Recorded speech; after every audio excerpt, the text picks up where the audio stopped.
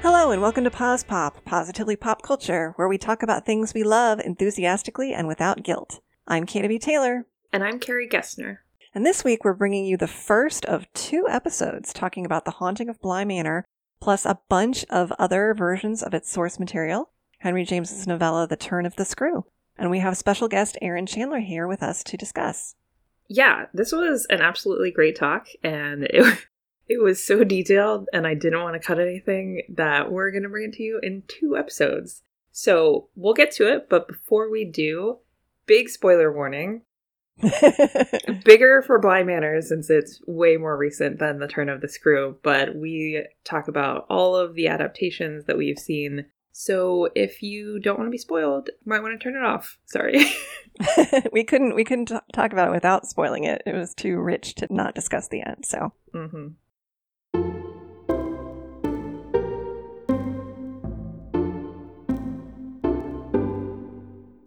All right, we are very excited to have our friend Erin with us. Erin, do you want to introduce yourself a little bit before we jump into Bly Manor and Turn of the Screw? Sure. Hi, I'm Erin. I have a PhD in English literature. I taught English for about 8 years, so that's my street cred on the critical analysis, I guess. And I'm a fan of the pod. Thank you. Thank we appreciate you. that. And I did want to ask, because I forgot to ask you, both of you, off air. You've both taught English classes in college. Have you ever taught The Turn of the Screw? I have, yes. Okay. I used to teach it in a sophomore literature course. Sometimes I would teach it in conversation with the Aspern Papers, which is another of my favorite Henry James novellas. But sometimes I would just teach it on its own. Yeah. And I think I actually also taught it in a women's studies through literature course. Oh, cool. I haven't. I almost did. When I first read it, my first thought was, I need to teach this. But it ended up not fitting in to the class I had to teach. I think it would have been too much gothic stuff, so I taught Beloved instead. Okay. Has either of you read it for a college class? I read it for one of my first graduate courses in my Master's of Arts in English grad program back in so many years ago that I will not age myself too much. And that's when I fell in love with it. We read it as the example book for a class on literary theory. And we used Terry Eagleton's literary theory and introduction to read Turn of the Screw through like 5 or 6 different schools of literary thought.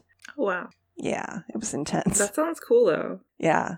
Okay, that's very cool, because I actually only read it for the first time last year.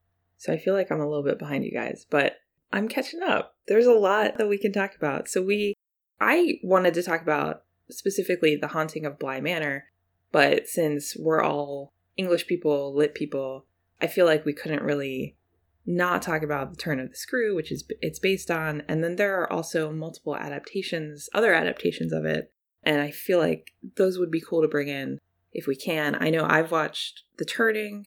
Oh, we've all watched The Innocents. Mm-hmm.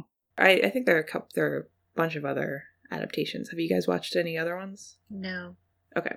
I watched one, actually now it's probably back when I was in that class. I think I rented it out of curiosity. Also saying rented it is also another aging of me thing. It was just called The Turn of the Screw. It's from 1992, and it was directed by Rusty Lemerond. I don't think he went on to do much else. And it was with Patsy Kensit and Julian Sands. And it was very faithful, except that it was set in the 1960s.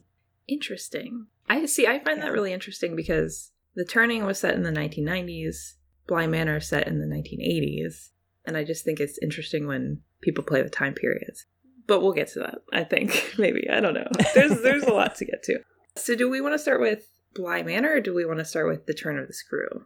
Maybe it would make sense to start with The Turn of the Screw a little bit, since Bly Manor is an adaptation of that. Yeah, I think so. Just kind of lay the groundwork. Yeah. Erin, would you like to give us an overall synopsis of The Turn of the Screw? Yes, so The Turn of the Screw is it takes place within sort of an incomplete frame narrative. We get an introduction that doesn't close back up at the end. of this guy who's telling a ghost story. He's promising a ghost story that involves children, which is is supposed to make it extra creepy. And he tells this story of a governess who goes out to this isolated manor, Bly Manor, to take care of two children whose parents have died, and in the recent past, both their previous governess and a man who was working for their uncle and guardian have also died. And she starts seeing and experiencing things in the manor that lead her to believe that it's haunted by these two people and that they are possessing the children. Okay. One thing I want to point out is that, and we'll talk a lot about this because it really kind of bothers me, but the turn of the screw really does hinge on ambiguity. Yes. Because it runs throughout. You don't even really know who the governess is because it's told secondhand and she doesn't have a name. It's a first-person narrative. Mm-hmm. Miles, the boy, gets sent home from school early on, and you don't find out why exactly that happened, except that he was having trouble with the other kids.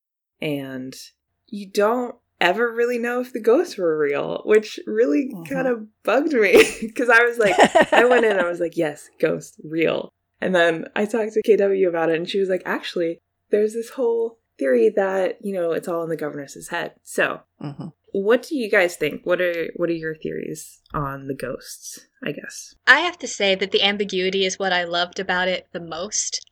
So I have this really cheap Dover thrift edition of The Turn of the Screw, and I still remember reading it all in one night.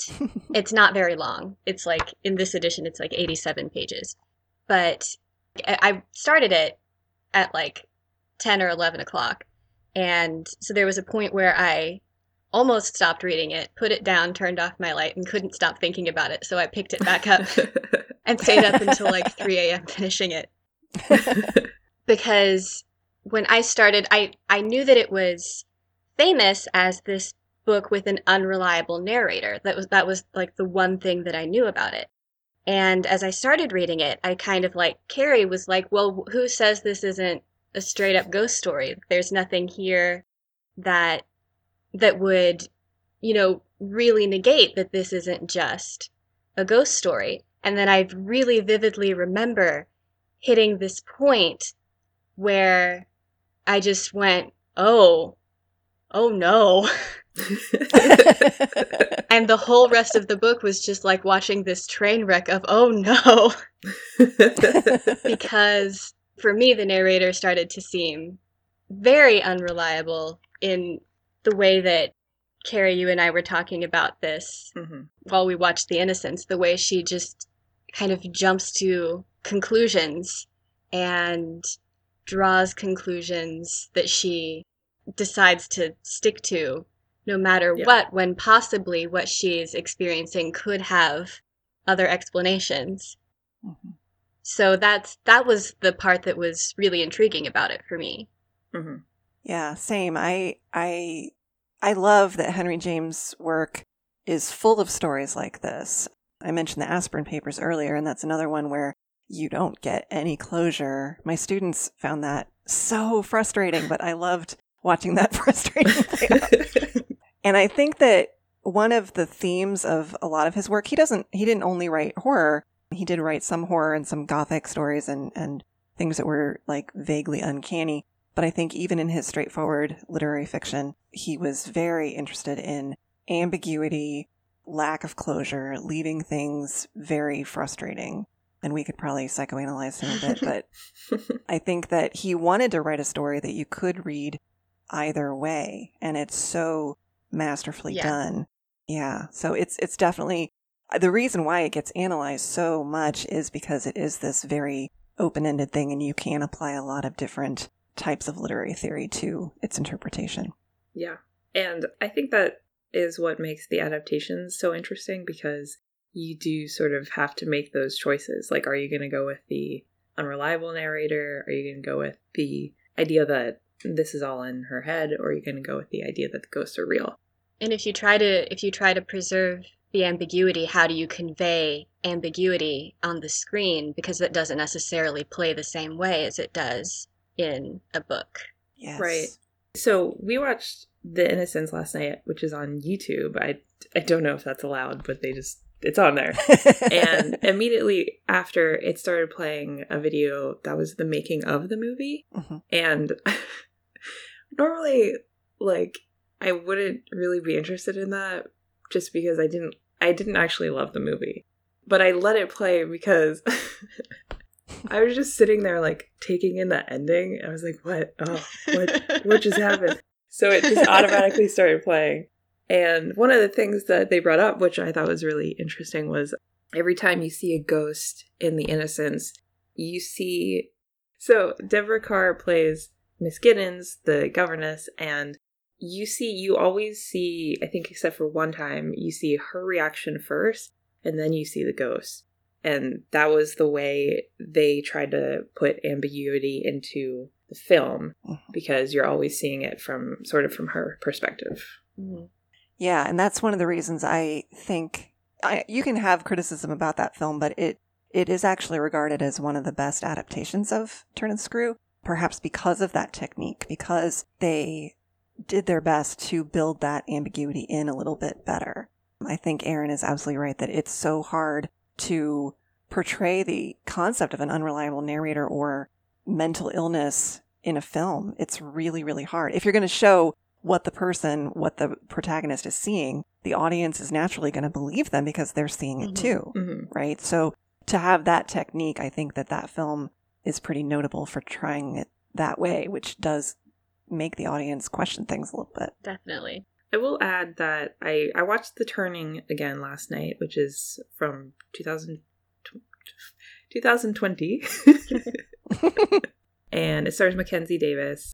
I should watch that. I love her. She's great. I know. Yeah, that's the reason I wanted to see it, and why I made myself listen to the book before I went to see it. Okay, so it's written by Chad Hayes, and it's directed by Floria Sigismondi. And in that one, I really think that KW would like this. Mm-hmm. The ambiguity is there, and they really do focus on the mental illness aspect. The governess is named Kate in this one, and they add in her mother, who she goes to see at a mental institution at the beginning. So it's very clear that mental illness runs in her family, and Mrs. Gross even makes, when she learns about it, she makes a point to bring that up, like, oh, I hope that doesn't run in the family. Well, that's She's rude. Real creepy. I know, yeah. And throughout the film, like, every night, I think she sleeps less, and every day she wakes up and she's, like, more ragged and, like, just, she does not look good by the end of the film. So I think you kind of see this downward spiral in her appearance that is supposed to mirror the one that's in her head. And there are some instances where, like, when she finds out about Quint and Miss Jessel, she, like, sort of has this, not vision, she kind of sees what's happening, and the ghost starts choking her, and then Miss Gross comes in and all of that disappears. So you get the sense that it's all just in her head. Yeah. So yeah, but I think you would find that adaptation interesting.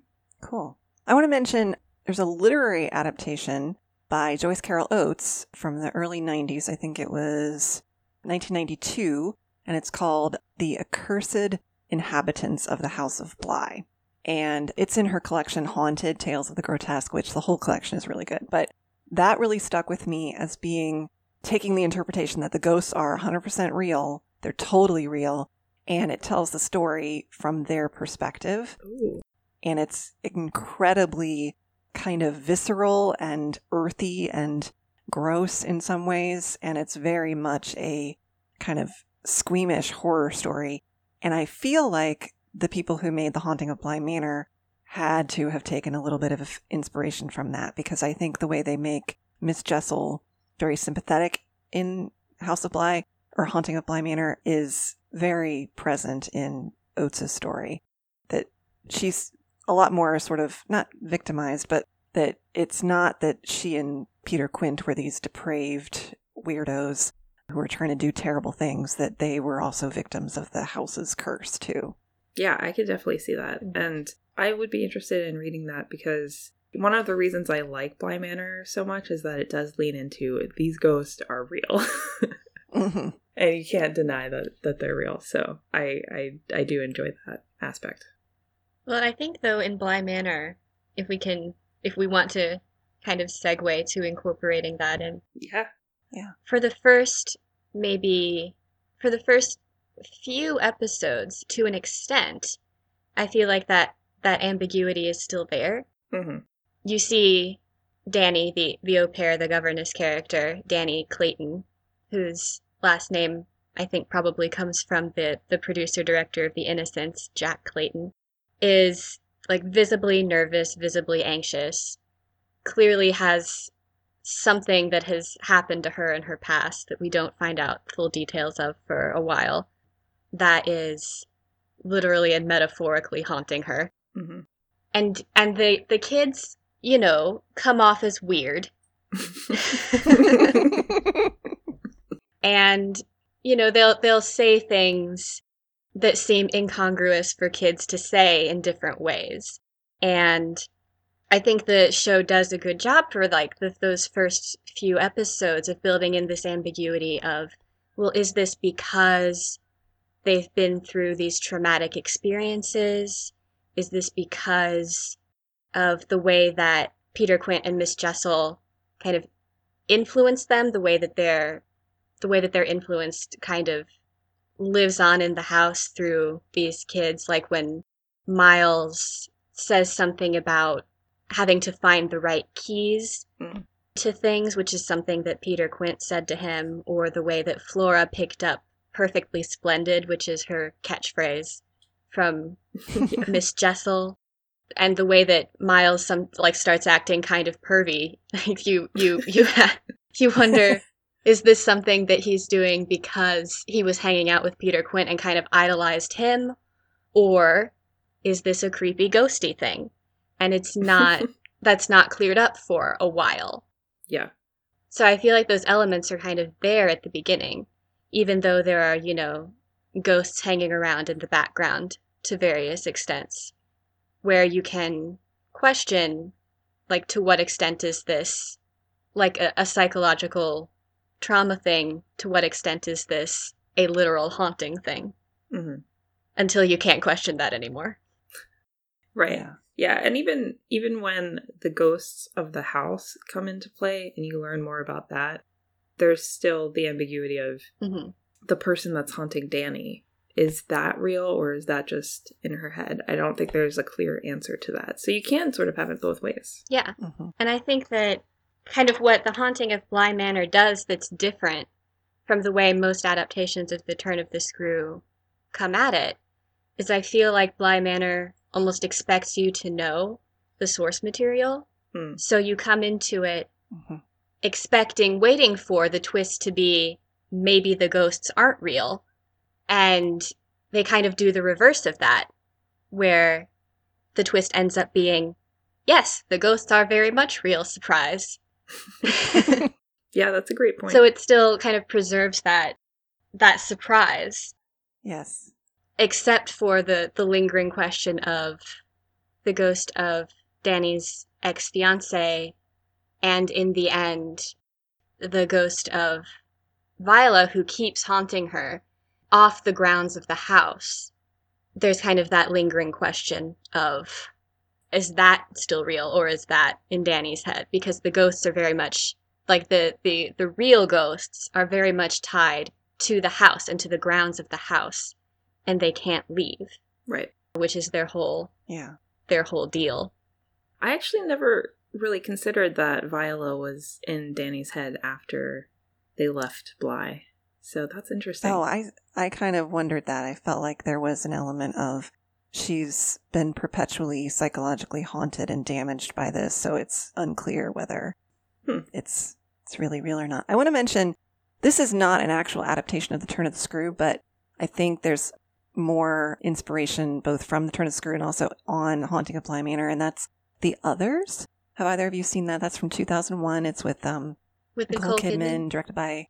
Yeah. I haven't seen that because I don't usually do scary stuff, but I remember seeing trailers for it and stuff and parodies of it back then.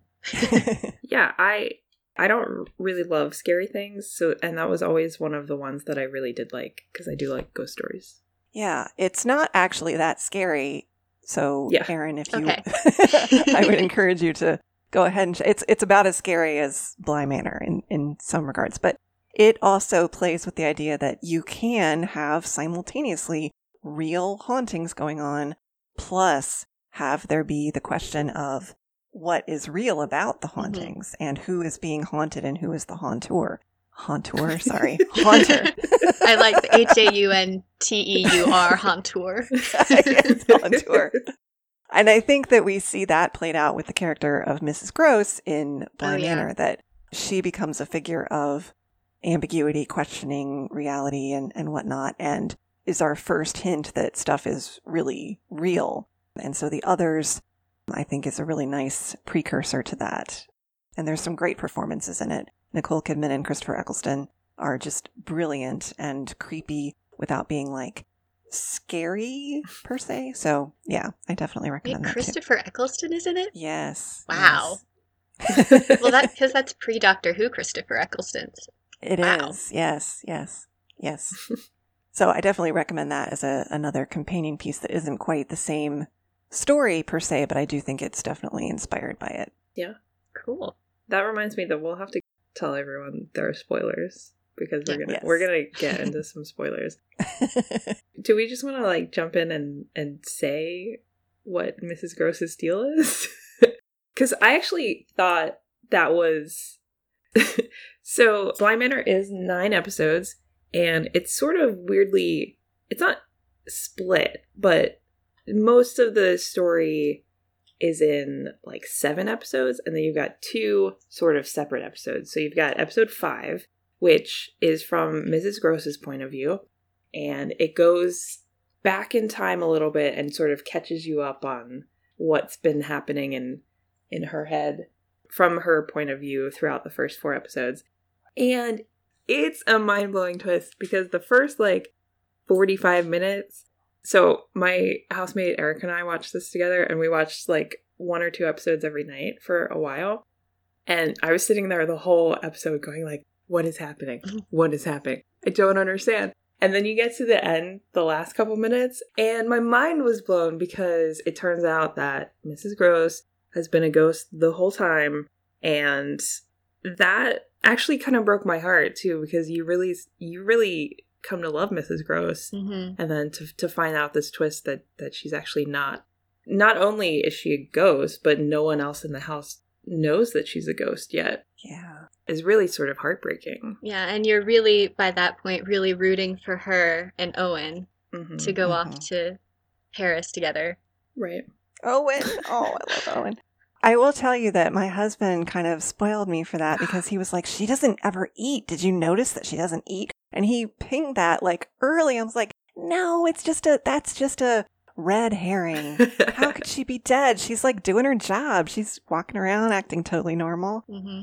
Albeit kind of sad. She's a very melancholy character, but she was, watching the kids and taking care of the house and doing stuff and interacting with people physically. And yet he was like, no, she doesn't eat. Look, watch that. Watch, she doesn't eat. She's going to be a ghost. So thanks a lot. Thanks, Tom.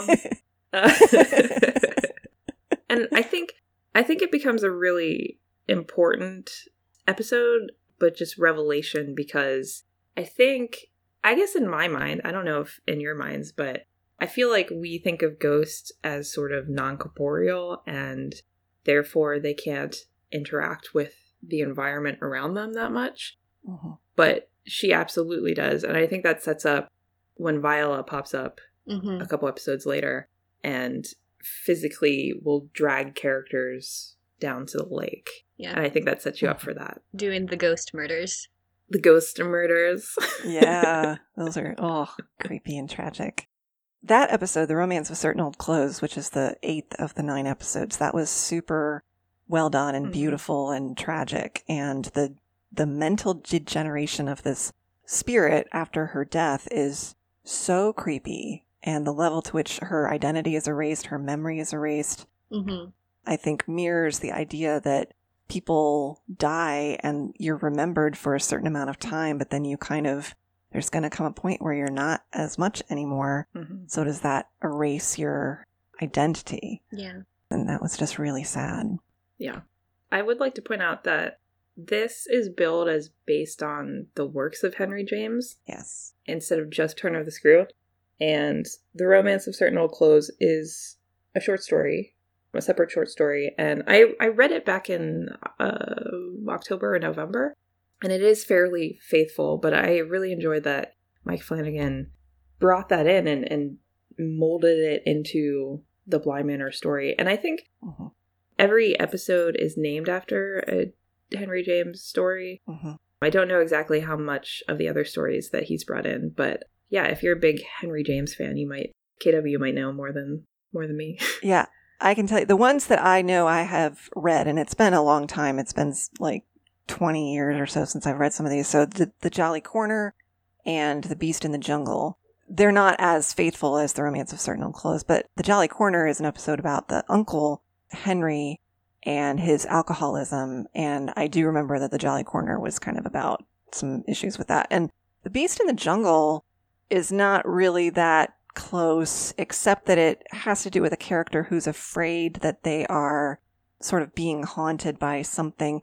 And that's a story that is often interpreted as being about Henry James' own possible homosexuality. That's kind of disputed by scholars and whatnot. So I think that's interesting given some of the other themes that Bly Manor brings out, that there is this idea that James may have been gay or at least not straight. And the fact that we have a lesbian love story at the heart of Bly Manor, I think is kind of an important way to maybe pay some homage to that idea or theory.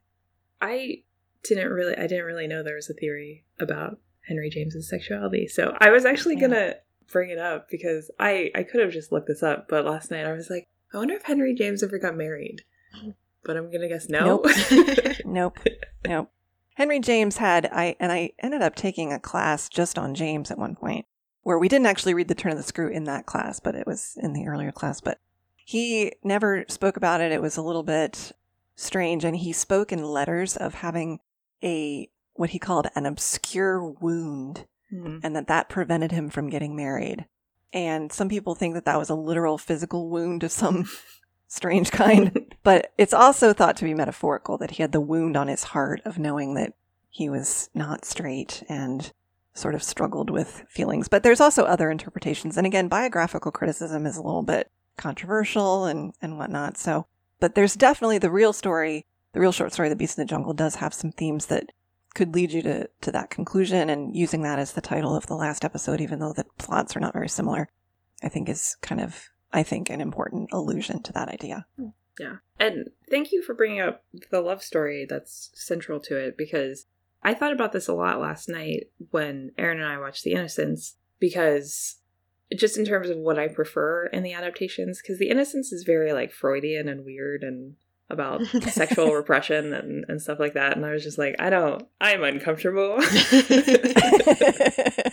But in Bly Manor, you still have those themes of sexual repression, but it becomes not about Victorian repression, but about Danny's sort of compulsory heterosexuality and heteronormativity, and the fact that she's internalized all these ways that people expect her to be, and then she has this trauma of making that break from that life that she knew, and just kind of dropping herself into London, into England, and starting this new life and finding this love with Jamie.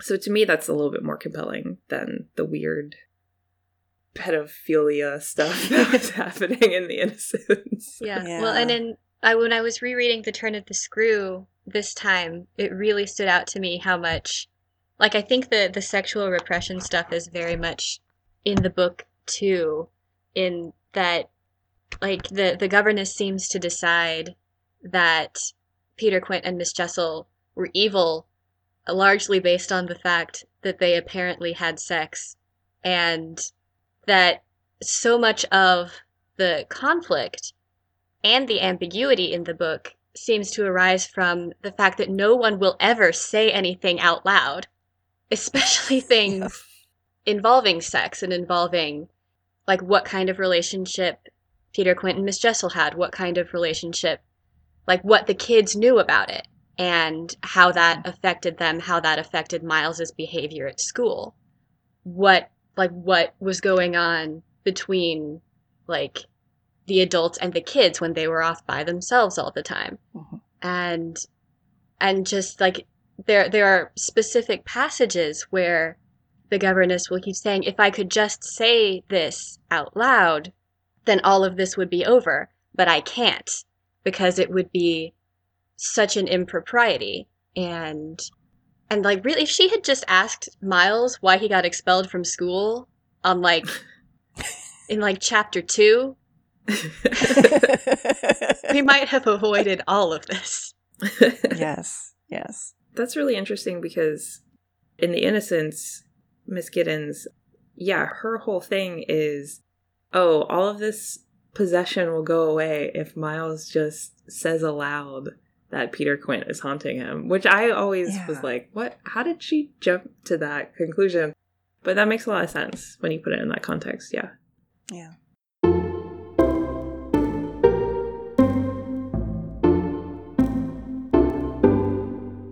All right, that was awesome. Thank you again to Erin Chandler for joining us. And next week, we're going to continue this conversation, so stay tuned for the rest of it. Our theme music is by Joseph McDade. You can find me on Twitter at KWTaylorWriter. And me at Carrie Gessner. And you can find us together on Twitter at PausPopPodcast. If you'd rather email us, you can do that at positivelypopculture@gmail.com. Thanks for listening, stay healthy and safe, and join us next time for another episode of Pause Pop.